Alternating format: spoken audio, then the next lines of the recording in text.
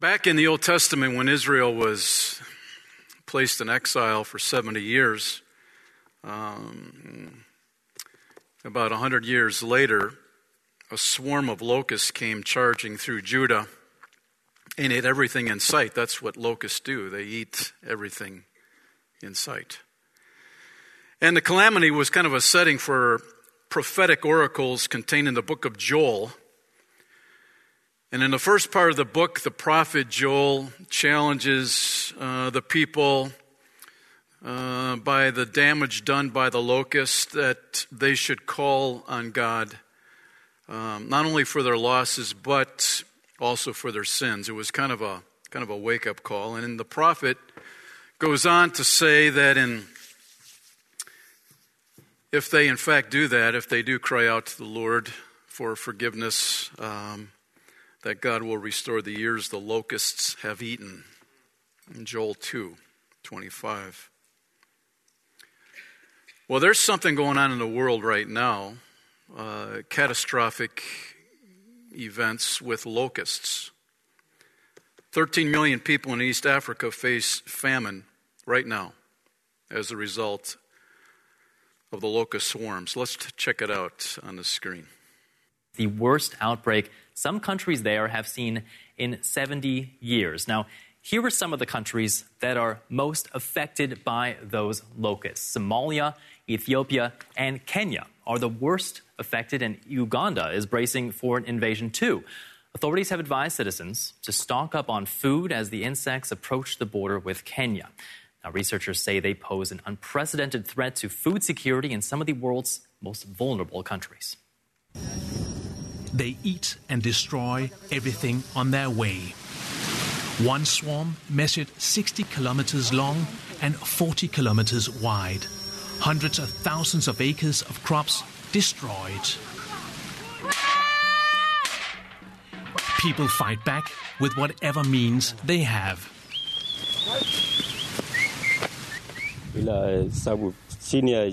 We are more than 200 herders here, and we all depend on this land for grazing. Now it will be disastrous if we all perish without getting any help. The swarms came from Yemen, then down from the Red Sea to the Horn of Africa. The unusual warm temperatures off the coast are partly to blame. The recent heavy rainfall has created the perfect breeding conditions. The greenery that has sprung up is now fueling them. So you notice it's not just a swarm of locusts, it swarms plural, covering 900 square miles, containing 80 million individual locusts. And in one day, those locusts can consume more food than 35,000 people could eat. So that's a lot of food. By estimates, swarms could increase by 500 times come this June. So things are looking pretty grim for those folks in Africa. But in the midst of all this suffering, there's good stuff happening. There's light in the darkness. There's a group called Mary's Meals. And they have headed over to Africa. And their mission is every child receives one daily meal in place of their education. And so today, right now, Mary's Meals, they're feeding 1.3 million children in Africa. And the actions of these Christian groups like Mary's Meals make Christians stand out about everybody else. Instead of running away from the problem, Christians are running into the problem and doing something about it. So, locusts are on the rampage, but Christians are active, proactive in making a difference in the world. We're going to take a look at Revelation chapter 9 this morning. So if you have your Bibles, you can turn to it. On the back of your program, most of those verses are listed.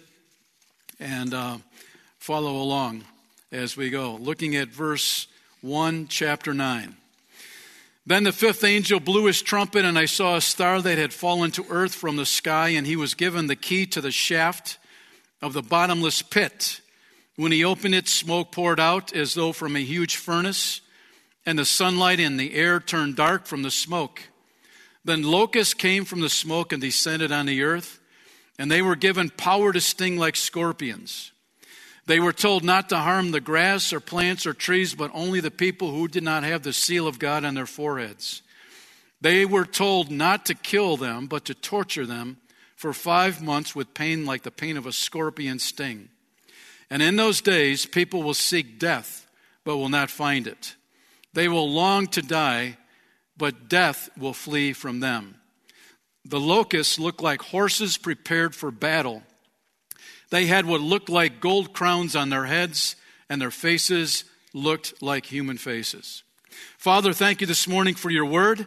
Help us, Lord, to read it and apply it to our lives. And Lord, we get it. Some strange stuff going on here in Revelation 9, but first and foremost, Lord, once again we see you trying to awaken a sleeping world, a world that has rejected you. And Lord, today in this room, it's very possible that there are individuals that have rejected you, and they continue to reject you. But Lord, we pray that by the end of our time together, there will come a time when those individuals say yes to you, where they place their hope and trust and faith in you, Lord. Let that happen. May your name be honored. In Jesus' name we pray. Amen. So, somebody sent me an article last week. Billy Graham wrote it, titled, "Turn to God Before It's Too Late." I want to read the part of it on the front end because I want to encourage all of us that we put our faith in Christ before it is too late. Because when we keep rejecting Christ over and over again, it becomes easier the next time. And our hearts become more hardened as time goes. And pretty soon, we're in pretty bad shape. And we don't even realize it. So, here it is. Turn to God before it's too late. Our newspaper headlines and stories sound as though they have come straight from the book of Revelation.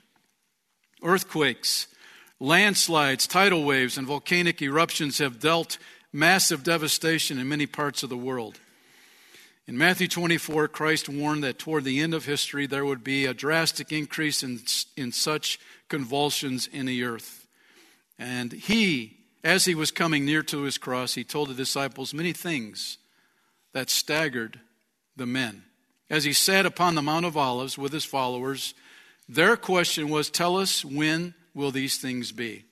And what will be the sign of your coming at the end of the age?" You can see that in Matthew 24.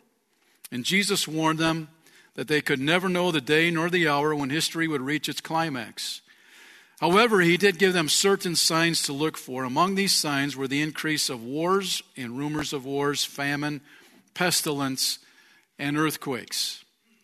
I often wonder what kind of earthquake or war must be sent by God to awaken a sleeping world to the imminence of his coming judgment. Even Christians are in a state of slumber, from which many of them do not want to be aroused. So what's causing all this trouble in the world? The scriptures teach us that behind the world system in which we live is the supernatural power of Satan himself. Jesus called Satan the prince of this world in John 12, verse 31. The Bible teaches that he is the God of this age who has blinded the minds of those who do not believe, lest the light of the gospel of the glory of Christ, who is the image of God, should shine on them. 2 Corinthians 4:4.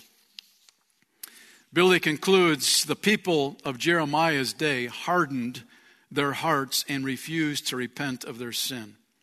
Thus, the desolation and judgment came. Jerusalem was destroyed as Jeremiah had predicted. In Jeremiah's words, "I plead with you before it's too late. Wash your heart from wickedness, that you may be saved. How long shall your evil thoughts lodge within you? Let us return to the Lord and to our God, for he will have mercy upon us, and he will abundantly pardon our sins." When did Billy Graham write that article?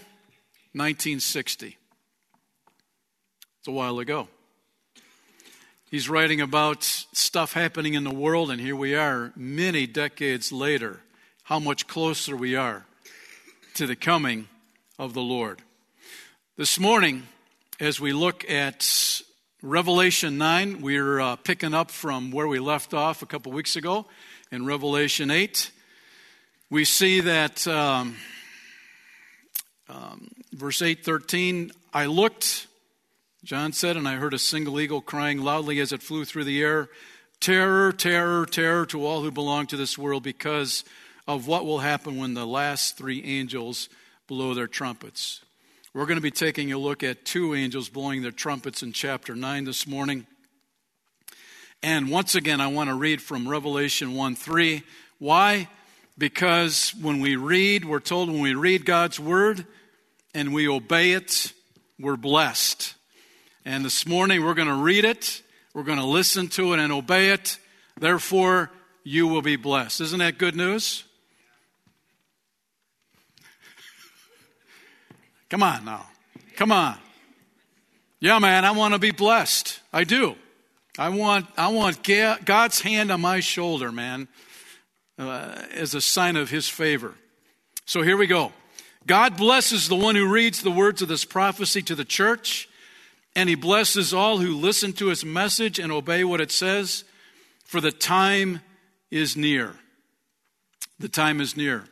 So, I was thinking, why is this verse in Revelation? I'll tell you why. I thought about it this morning. When you start to read the book of Revelation, I think initially you want to close the book because it's a little weird. It's different. There's a lot of symbolism. There's things that can maybe freak you out. And so you say, well, I'm going to put my head in the sand instead and just deal with it some other time. We are opening the book, we're reading it, we're listening to it, and by obeying it, God is going to bless you. We're going through this study on purpose because of that reason. We need God's blessing. We need his favor on our lives. And so we say yes to that today. So number one in your notes, the fifth angel. We left off with the fourth angel in chapter 8, the fifth trumpet blast. Verse 1, then the fifth angel blew his trumpet. I saw a star that had fallen to earth from the sky, and he was given the key to the shaft of the bottomless pit. So, we see a star falling. In chapter 8, we saw a star falling. That was an asteroid hitting planet Earth. This is not, this is a person. This is a character. Because we see, the text says it's he. He. I saw that he had fallen. And so, with this, we realize that this star that's fallen is Satan himself. The Greek is in perfect tense in this verse, which means it fell from the past with lingering results. We know today that Satan still has lingering results in our world. He continues to tempt people. He continues to cause destruction and chaos in the world. Satan lost his residence in heaven. He was the number one worship leader. He led the angels in worship before Almighty God.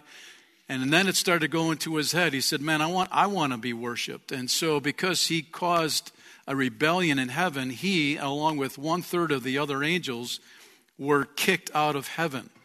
And that's where we get this, I saw a star that had fallen to earth from the sky. He was evicted. And so this morning we realize that because Satan knows that his time is short, in Revelation 20 verse 10, he is thrown into the lake of fire forever and ever. He realizes because that time is ticking away, he's going to be as aggressive as possible in influencing people and bring as many people to that lake of fire with him as possible. So, you and I are going to do everything we can to prevent that from happening.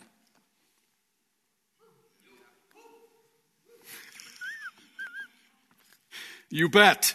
You bet. So what happens? Number one, the pit opened, verse 1 and 2. Then the fifth angel blew his trumpet, and I saw a star that had fallen to the earth from the sky. What's that star? Satan. He fell. He was given the key to the shaft of the bottomless pit.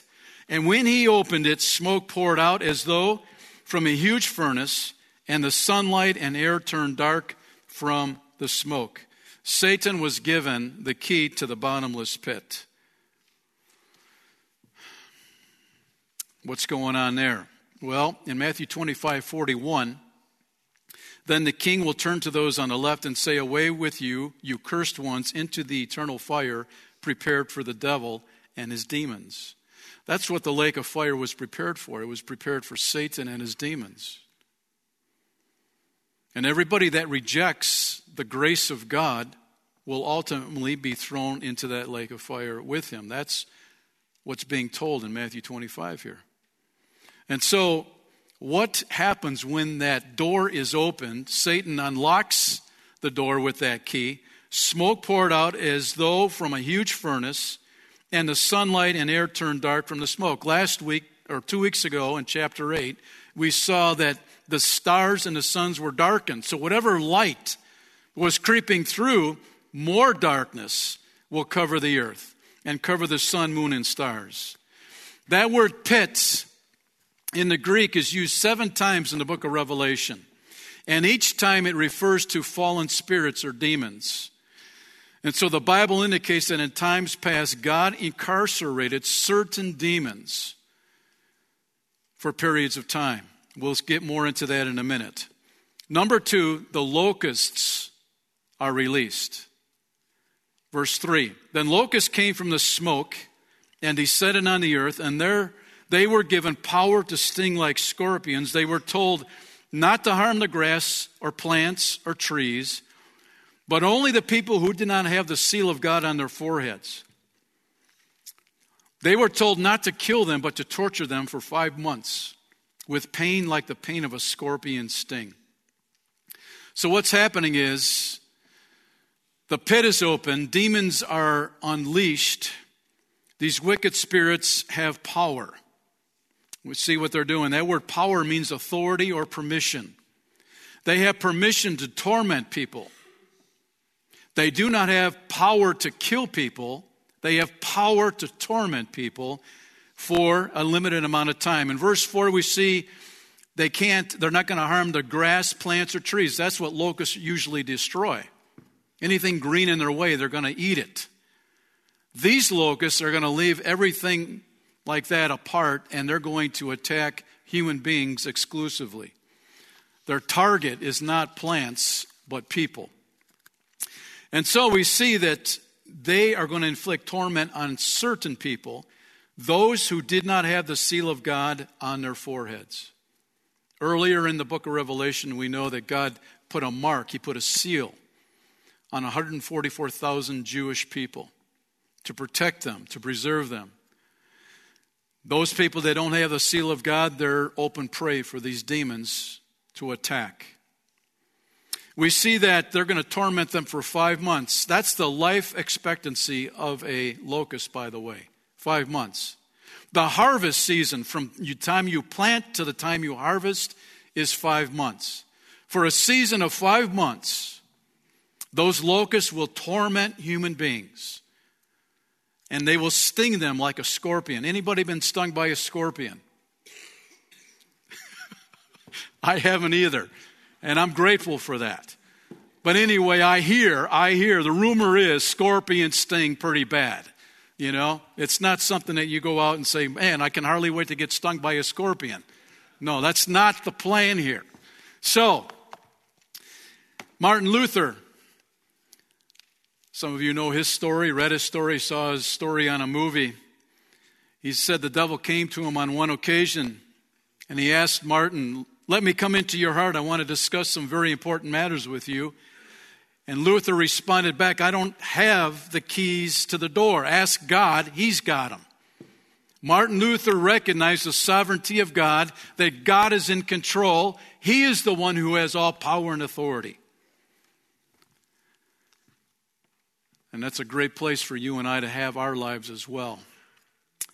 Number 3, death flees. Why is that? Look at verse 6. In those days, people will seek death, but will not find it. They will long to die, but death will flee from them. This supernatural activity from these locusts are messing with people. They're tormented to the point where they want to just call it the end of the day. Just like human beings that had the mark of God upon their foreheads, they could not lose their lives. It's as if God has put something around these human beings that they can't die. They want to die.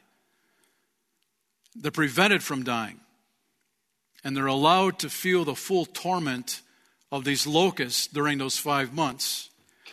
And so you look, Friday, for example, I was in Costco.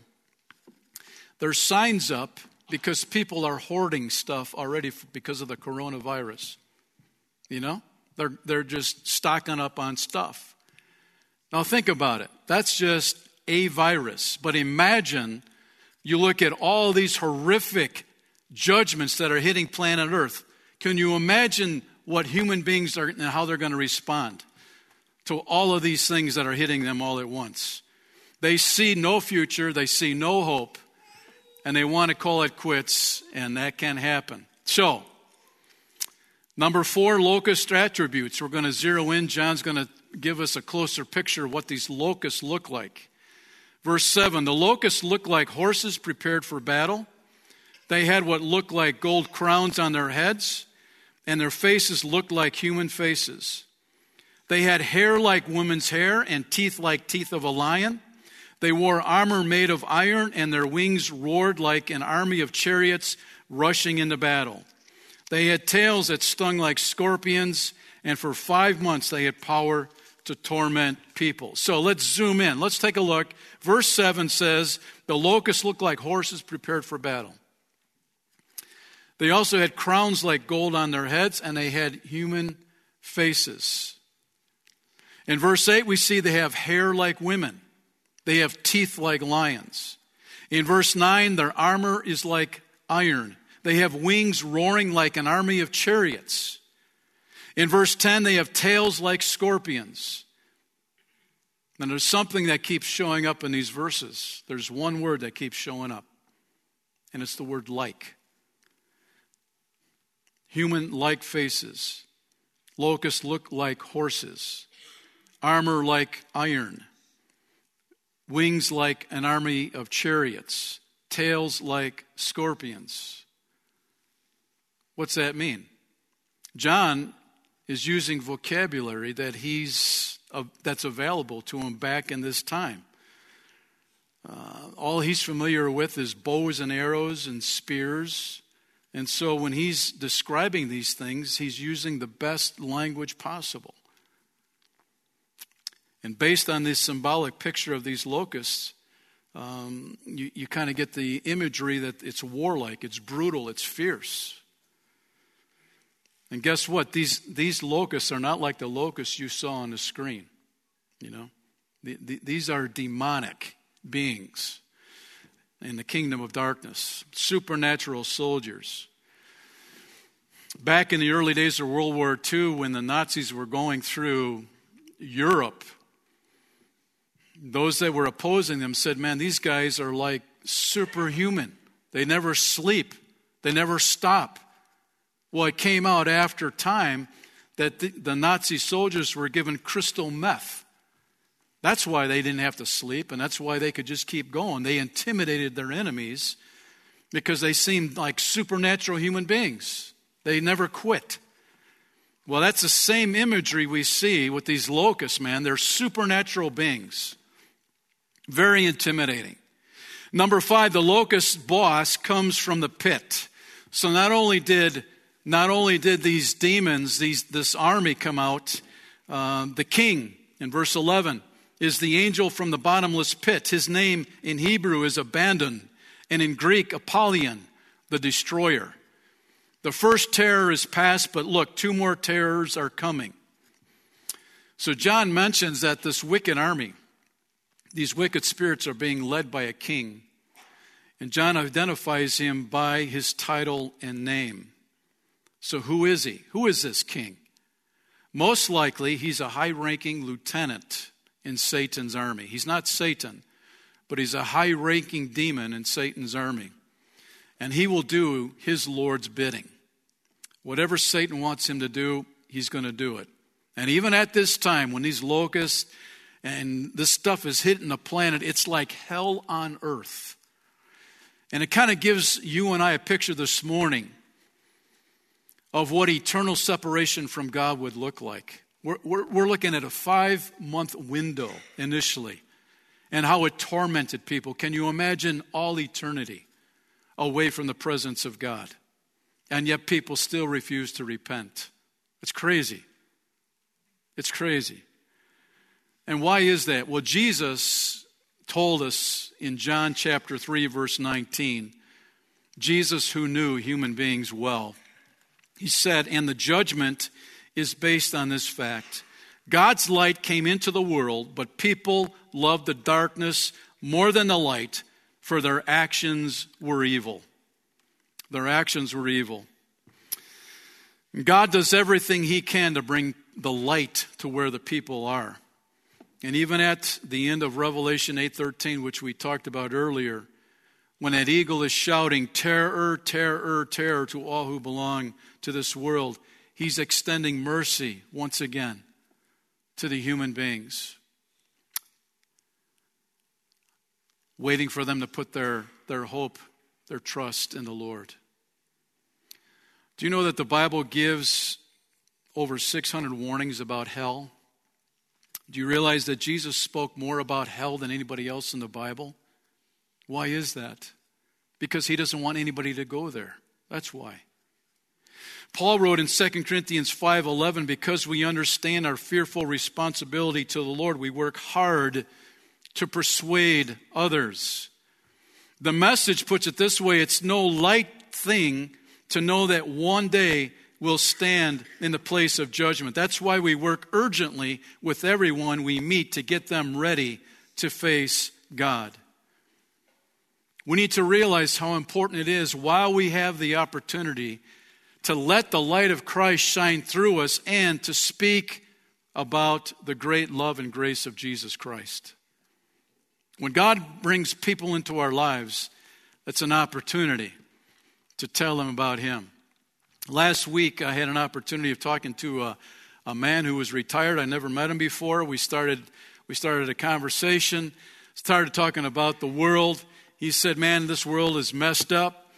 There's no hope. And I said, Jesus is the hope of the world. And he says, I think it's too late. And I said, it's never too late when Jesus is involved. And he says, hey, what do you do for a living? And I said, well, I'm a pastor. And he says, well, that's now I get it, he said. Now I understand. But after that conversation, he walked away. He was done. He didn't want to hear any more about it. It's our responsibility to tell people that Jesus is the hope of the world. Think about it. He came, he died for your sin and my sin. He died so that he could forgive us. So that when his Father looks at you and me, he sees righteousness, as if we never sinned. We can come into his very presence at any time. We don't have to beg. We don't have to call and make an appointment. We can come boldly into his presence. We can talk to him at any time, and he talks to us at any time. What a gift that is. And so, we need to take full advantage of that. And verse 12 says that first terror is past, the locust, the 5 months over. 2 more are coming. Which brings us to point number 2, the sixth angel, the sixth trumpet blast. Verse 13, then the sixth angel blew his trumpet, and I heard a voice speaking from the 4 horns of the gold altar that stands in the presence of God. What's going on at the altar? Point 1, the voice. There is a voice speaking from the altar. Verse 13b, I heard a voice speaking from the 4 horns of the gold altar that stands in the presence of God. And the voice said to the sixth angel who held the trumpet, release the 4 angels who are bound at the great Euphrates River. The altar. There's a voice coming from the altar. It kind of reminds me of the voice coming from the burning bush back in Exodus 3, isn't it? You know, Moses is walking by this bush, and this bush is burning, and it's talking. It's a little different. Well, here's an altar, and a voice is coming from the altar, and it's giving a command, what needs to happen. This voice from the altar calls for the release of 4 wicked angels, demons, that have been held captive by the Euphrates River. Verse 14, and the voice said to the 6th angel who held the trumpet, release the 4 angels who are bound at the great Euphrates River. What's that about? Well, number 2, we see the 4 angels loosed. Look at verse 15. Then the 4 angels who had been prepared for this hour and day and month and year were turned loose to kill 1/3 of all the people on earth. I heard the size of their army, which was 200 million mounted troops. These 4 spirits, it said that they were prepared for this hour and day and month and year, and they were turned loose to kill 1/3 of the people on earth. So let's take a look at a map. There is a Euphrates River, by the way. This is not a myth. It's not, some kind of a cartoon. There is a Euphrates River. Turkey, which exists today, it starts there, it goes through Syria, through modern-day Iraq, through Kuwait. Let's zero in on the next. So here we have it. The Euphrates River ends up in the Persian Gulf. We have the Tigris River, boom, right through here. They intersect, and he ends up in the Persian Gulf. So the Euphrates River, these 4 demons have been held back for thousands of years. Why? Because God has timing on everything. And he's saying right here, right now, this is the time to loose these 4 demons. And they've got a job to do. And that job is to kill 1/3 of the remaining people on the planet. It's pretty brutal. The Euphrates River, where the Tigris and the Euphrates meet, somewhere in there, that's where the Garden of Eden was. The beautiful Garden of Eden, the garden of perfection. In that garden came a usurper, Satan. And in that garden, the first sin was committed, and the first lie was told. And near that garden, the first murder was committed. And near there was the first grave dug. And near the Euphrates, the Tower of Babel was built. And that's where God had to confuse mankind with their languages. So there was a lot of stuff happening around the Euphrates River. And once again, during this time of the tribulation, stuff is going to be happening at the Euphrates River. These 4 wicked angels, demons, were chained for thousands of years, and now they were prepared for this hour, day, month, and year. God is always on time. He's always on time. And I'm so glad that we can trust God with our lives in his hands. He's got his timing in our lives. He opens doors, he closes doors. He's in control. And it's a great place to be that our lives are in his hands and his care. He is in the ultimate control of history. So, verse 16 says, not only did you have these 4 demons, but I heard the size of their army, which was 200 million mounted troops.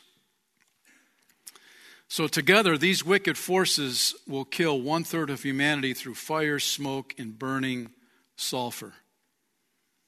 So, who are these 200 million mounted troops? Well, some have said that it's probably China. China has boasted that they have available at their source 200 million soldiers. Boom, just like that. Others describe that what John describes defies human life, but instead is a demonic army. So, at the height of World War II, the American forces numbered 12 million. The combined forces for all armies during World War II was 70 million. So when John's talking about 200 million troops, man, you could say that's a huge army. And very possible it's a demonic army heading off with those 4 angels as well. Number 3, the horses and riders on the move, verse 17. And in my vision, I saw the horses and the riders sitting on them. The riders wore armor that was fiery red and dark blue and yellow. The horses had heads like lions, and fire and smoke and burning sulfur billowed from their mouths. And 1/3 of all the people on earth were killed by these plagues, by the fire and the smoke and the burning sulfur that came from the mouths of the horses. Their power was in their mouth and in their tails. For their tails had heads like snakes, with the power to injure people. John mentions horses, and they have heads like lions. We see that this is the second demon-inspired attack on human beings. The first were the locusts. For 5 months they tormented people. Now we've got this army that is actually killing people. It's much worse, this judgment. And then you'll find as the tribulation proceeds, the judgments will increase in severity. Which leads us to number 3. It's decision time again. Verse 20. But the people who did not die in these plagues still refused to repent of their evil deeds and turn to God. They continued to worship demons and idols made of gold, silver, bronze, stone, and wood, idols that can neither see nor hear nor walk. And they did not repent of their murders or their witchcraft or their sexual immorality or their thefts. You would say, after all of this stuff, after reading chapter 9 all the way up through verse 19, you would say, for sure, people would be awakened to the condition of their lives and put their faith in Christ. You would say, it's got to be. Well, it's quite the contrary. We're told they still refuse to repent of their evil deeds and turn to God. So, Breakpoint, John Stonestreet writes, the spread of the coronavirus is a brutal reminder of just how fragile humans are, a direct and uncomfortable challenge to our collective illusion of control. As it spreads, not only are individual lives threatened, but also the intricate and fragile web of global connections that fuel national and international economies. So to ask God's help in all this shouldn't be controversial at all, right? Isn't that right? It shouldn't be controversial. But quite the contrary, because a photo was released to the media just last week of the Corona Task Force, and here they are in a room asking God for wisdom, and they're asking God for a solution in dealing with the coronavirus in America. Well, no audio was provided to the media, but the media pundits were quick to go after the leaders for their show of faith, calling it a hypocritical photo op and using it to lambaste the task force for their lack of medical background. Thomas Williams, who writes for the New York Times, offered his jabs by insinuating that the leaders were doing nothing to stop the pandemic other than sitting in a room and praying. Haters are going to hate, mockers are going to mock God until the judgment day. You're seeing it in 2020, friends, the same mindset that you're going to see in Revelation 9, where people are rejecting God over and over and over again. Instead of going to God and asking Him for help, when somebody goes to Him and prays, they get mocked in our modern day. That's how it is. We, as human beings, our hearts naturally want to go hard and go calloused.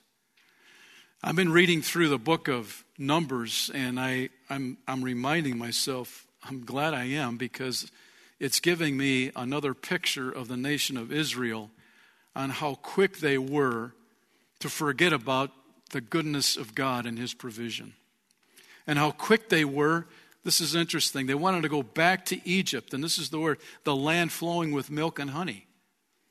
No, the promised land is the land flowing with milk and honey, not Egypt. They had it backwards. But how quick human nature is to forget God. Our hearts become hardened against Him, and we push God away. It is my intention, because I know my heart. My heart naturally wants to go hard. My heart naturally wants to become hardened towards the things of God. I have to be intentional about keeping that heart pliable in the hands of God. And I hope you do that as well. Lord, I don't want to do anything in my life that would grieve you. I want to honor you, Lord, because I realize how much you love me. And in turn, I love you. And by demonstrating that love to you, I want to honor you in everything that I do and say. I'm not perfect, but I endeavor to honor Him and follow His character and model His character in my life. So we see that in verse 20, the people who did not die in these plagues still refused to repent of their evil deeds and turn to God. And they continue to worship demons and idols made of gold, silver, bronze, stone, wood, idols that can neither see nor hear nor walk. Now, thinking how boastful we are about our intelligence as human beings, wouldn't you say that your intelligence would say, this is pretty stupid to worship idols that can neither see nor hear nor walk? Wouldn't you? I mean, wouldn't you, when you put that on the table, you would say, what in the world? Why would anybody worship an idol that can't see, that can't hear, that can't walk? But so many of us get entrapped. We get compromised, and we end up doing that very thing. So, John breaks down these 5 categories of sin that are going to be representative in Revelation chapter 9 during the tribulation. These 5 sins, by the way, are very active right here, right now in 2020. It is very possible that they're impacting your life and they're restricting your growth with Christ. So let's walk through those. The first one is idolatry is demonic. We understand idolatry is an issue at heart and honestly confess all our struggle and our temptations toward idolatry, man. There's that battle all the time. Unbridled ambition, pride, anything that turns our full devotion away from God to ourselves, that's idolatry. And it's usually that unholy trinity that peaks, me, myself, and I. That's what's most important. I'm going to feed me, myself, and I, and I'll forget about God for now. But it's so easy to get wrapped up in the things of this world that distract us from pursuing our relationship with Christ. Jeremiah 17, 9 and 10, the human heart is the most deceitful of all things and desperately wicked. Who really knows how bad it is? But I, the Lord, search all hearts and examine secret motives. I give all people their due rewards according to what their actions deserve. And so, idolatry. Is there an idol in your life this morning that's competing against your relationship with Christ?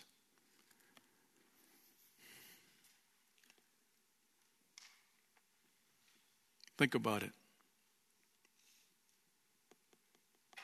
Well, in a very simple way, when I was growing up, my parents, we would go to church, we'd come home. My mom would put a white sheet on the living room floor and we'd all take a nap. We didn't have air conditioning. And so on that white sheet, we'd call it the day. I couldn't go out and play on Sunday because it was the Lord's day. I thought I was ripped off, man. Life isn't fair. Oh, that's how it was back then. Today, I would say, I've had this conversation with a lot of dudes, man, that sports and athletics has become a god in our culture. And listen, I'm not bashing sports. I checked into the Badgers yesterday, beating Indiana. So I'm not against sports, but what I am saying is sports has become a god in our country. When I was growing up, sports Sunday was a day off for everybody. But today, as you know, children, young children, middle schoolers, high schoolers, their athletic events are on Sundays or the weekends. It's take them away from the house, get them into tournaments. Boom. That's what's most important. I've got neighbors that do that, so that's why I'm speaking with authority. Hey, if it keeps you away from your church, man, you know,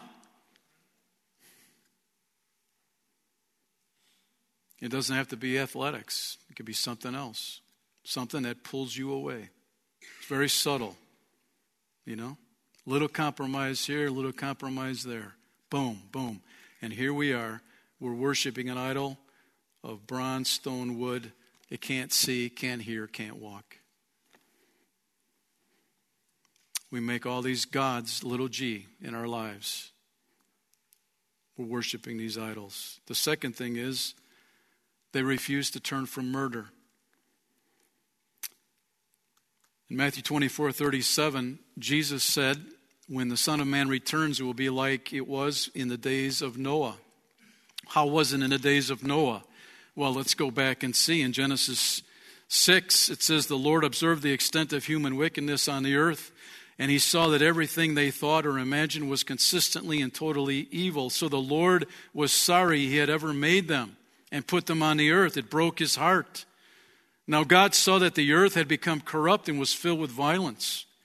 And God observed all this corruption in the world, for everyone on earth was corrupt.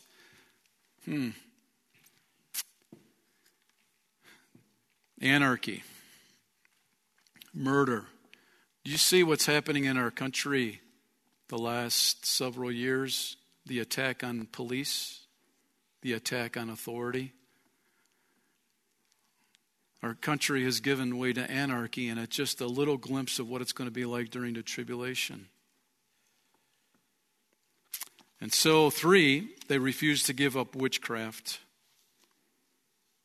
I'll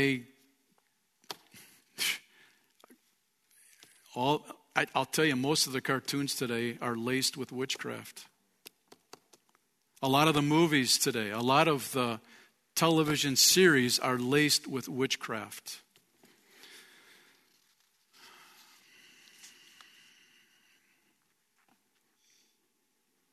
One of the fastest growing segments in America today is the interest in white witchcraft and black witchcraft. The Wiccans worshiping nature, black witchcraft worshiping Satan. There's an interest in that. The Greek word here for witchcraft is pharmakeia, which is literally where we get our word pharmacy. It means the use or the administering of drugs, sorcery, magical arts, often found in connection with idolatry and fostered by it. So in ancient times and modern times, sorcery and witchcraft went hand in hand. Always connected with drug use, drugs intertwined with fantasy and reality. I think we see a real push in our country to legalize marijuana. You've got the debate with the medicine, the medical side of things. I get that.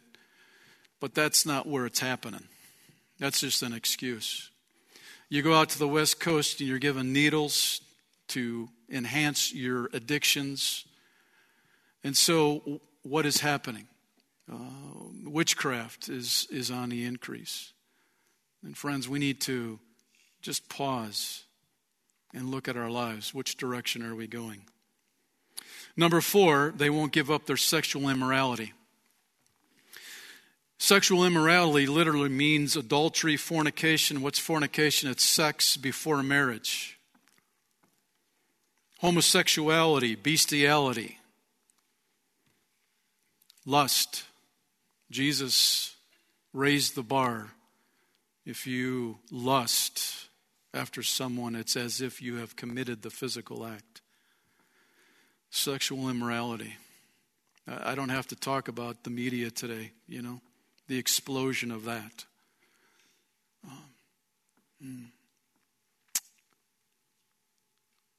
We don't have to wait till Revelation 9. It's 2020. That's the world we're living in. And so I, as a man, I have to put boundaries around how I think, what I look at. Why? Because I don't want to fall prey to sexual immorality.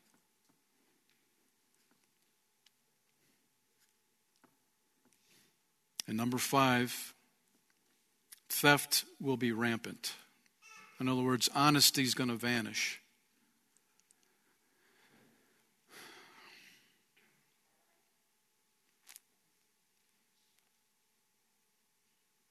Verse 20 and 21 in the Message puts it this way.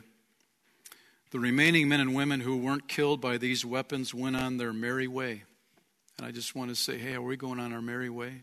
Do we realize the days that we're living in? They didn't change their way of life, didn't quit worshiping demons, didn't quit centering their lives around lumps of gold and silver and brass, hunks of stone and wood they couldn't see or hear or move. There wasn't a sign of a change of heart. They plunged right in their murderous, occult, promiscuous, and thieving ways. These people's hearts were so hardened that these plagues did not touch them, didn't impact them about the condition of their soul. Wasn't a wake-up call to cry out to God for mercy. Temptation that hits you and I today becomes sin tomorrow if we don't deal with it. And then a habit the next day, death and separation, God, ultimately. And so we have a responsibility to live our lives in 2020. Revelation 9 is a picture of what's going on in our country even today. It's going on in your life and my life today. It should make each one of us committed. Lord, I don't want to get caught up in anything that's going to be a distraction in my relationship with you. So, there are safeguards that you and I can build to prevent us from compromising, from leaning into what the world wants us to do. The first one is, does it build me up spiritually or does it tear me down? Does it build me up or does it tear me down? Paul wrote in 1 Corinthians 10:23, you say I am allowed to do anything, but not everything is good for you. You say I'm allowed to do anything, but not everything is beneficial. So instead of asking the question, can I technically do this? We should simply say, does it build me up spiritually or does it tear me down spiritually? Second, does it bring me under its power? 1 Corinthians 6:12, you say, I am allowed to do anything, but not everything is good for you. And even though I am allowed to do anything, I must not become a slave to anything. So if you can't go an hour without doing or seeing, whatever the case may be, that's not good for you. You're under its control. And number 3, do I have an uneasy conscience about it? Romans 14:23, if you do anything you believe is not right, you are sinning. God has planted a conscience in each one of our minds on purpose. I have a responsibility to keep that conscience clean, alert, aware for what the Spirit of God is saying. It's so cool to be able to sense the Holy Spirit tapping me on the shoulder, to get my attention in a situation where it might not be good for me. So it's your responsibility, my responsibility, that our conscience is clean. The doors are open for the Spirit of God to speak to us at any moment, and we respond in obedience to that. And so, is there anything? As David said, Lord, is there anything in my life that's displeasing to you? Is there anything in my life that's grieving you right now? And we need to deal with it. We can't procrastinate.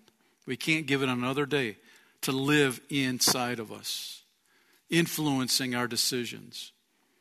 We have a decision to make. And after the bombs of World War II ravaged downtown Warsaw, Poland, One of the skeletal structures that was remaining on the main street was the Polish headquarters of the British and Foreign Bible Society. And the one wall that was still standing had words clearly legible on it that read, "Heaven and earth will pass away, but my words will never pass away," Matthew 24:35. And that's a picture of the hope that you and I have in this world today. Our world may be collapsing, but the work of Christ will endure. And here's the good verse to hang on to, Matthew 24:6 in the Message. Keep your head and don't panic. How do you keep your head and don't panic when the world is collapsing? I can tell you, by reading God's Word daily, spending time in His presence.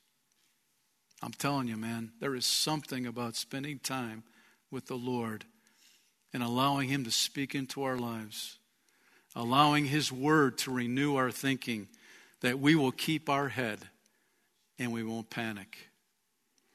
Several years ago, there were some monster tornadoes that swept through Oklahoma. A mother and daughter saw a tornado coming, and they barely got in the door of their safe room, closing the door behind them. A couple of hours later, they came out. Their neighborhood was gone. Their house was gone.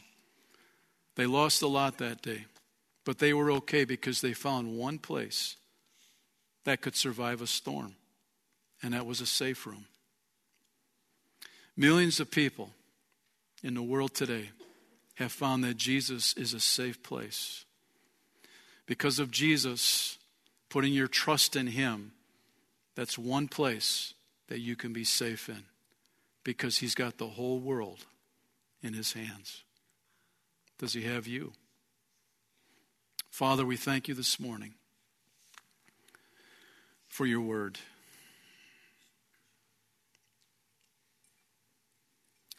And Lord, we want to thank You in Revelation 9, how You have reminded us on how hard people's hearts can become, to the point where they reject You even in the worst situations. And so, Lord, even this morning, in the quietness of this hour, we can pause and probe and allow Your Spirit to speak to us. Is there compromise in my life? What is distracting me from spending time with the Lord consistently? What has a hook in my life that has control over me?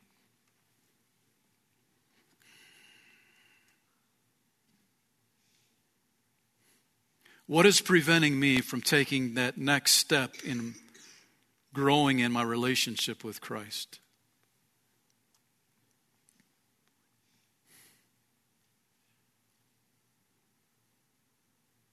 And so, Lord, we thank You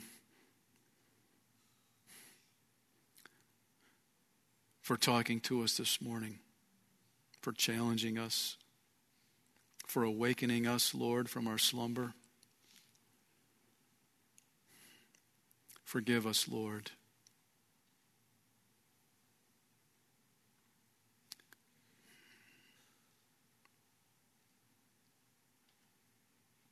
Create in me a clean heart this morning, Lord. I thank You for that.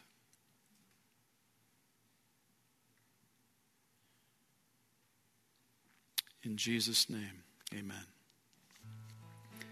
If you're here today and you've never put your faith in Christ,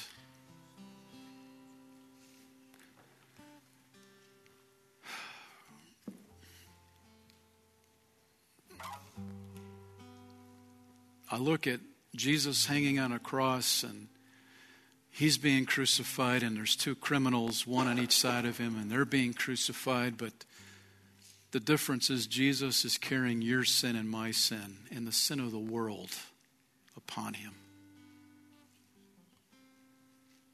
He's carrying the weight of the sin And the first word that came out of his mouth while he was hanging on that cross was, "Father, forgive them." And this criminal who started mocking Christ along with his buddy, "Jesus, come on down from that cross. Save yourself and save us too." Something went on in the next couple hours while he was hanging there. He saw Jesus who forgave so freely. And he realized Jesus was who he said he was, the Savior of the world. And when he looked at Jesus and said, "Jesus, remember me today." And Jesus looked back and said, "No, man, you're dying. It's too late. You've messed up too much." No, he didn't say that. He said, "Today, because you put your faith in me, today you will be with me in paradise." And so right here, right now, you can say, "Lord, you took my place on the cross. You took my place. You paid for my sin debt in full, and I believe that, Lord. And so I invite you to come into my life and be my spiritual leader and forgive me.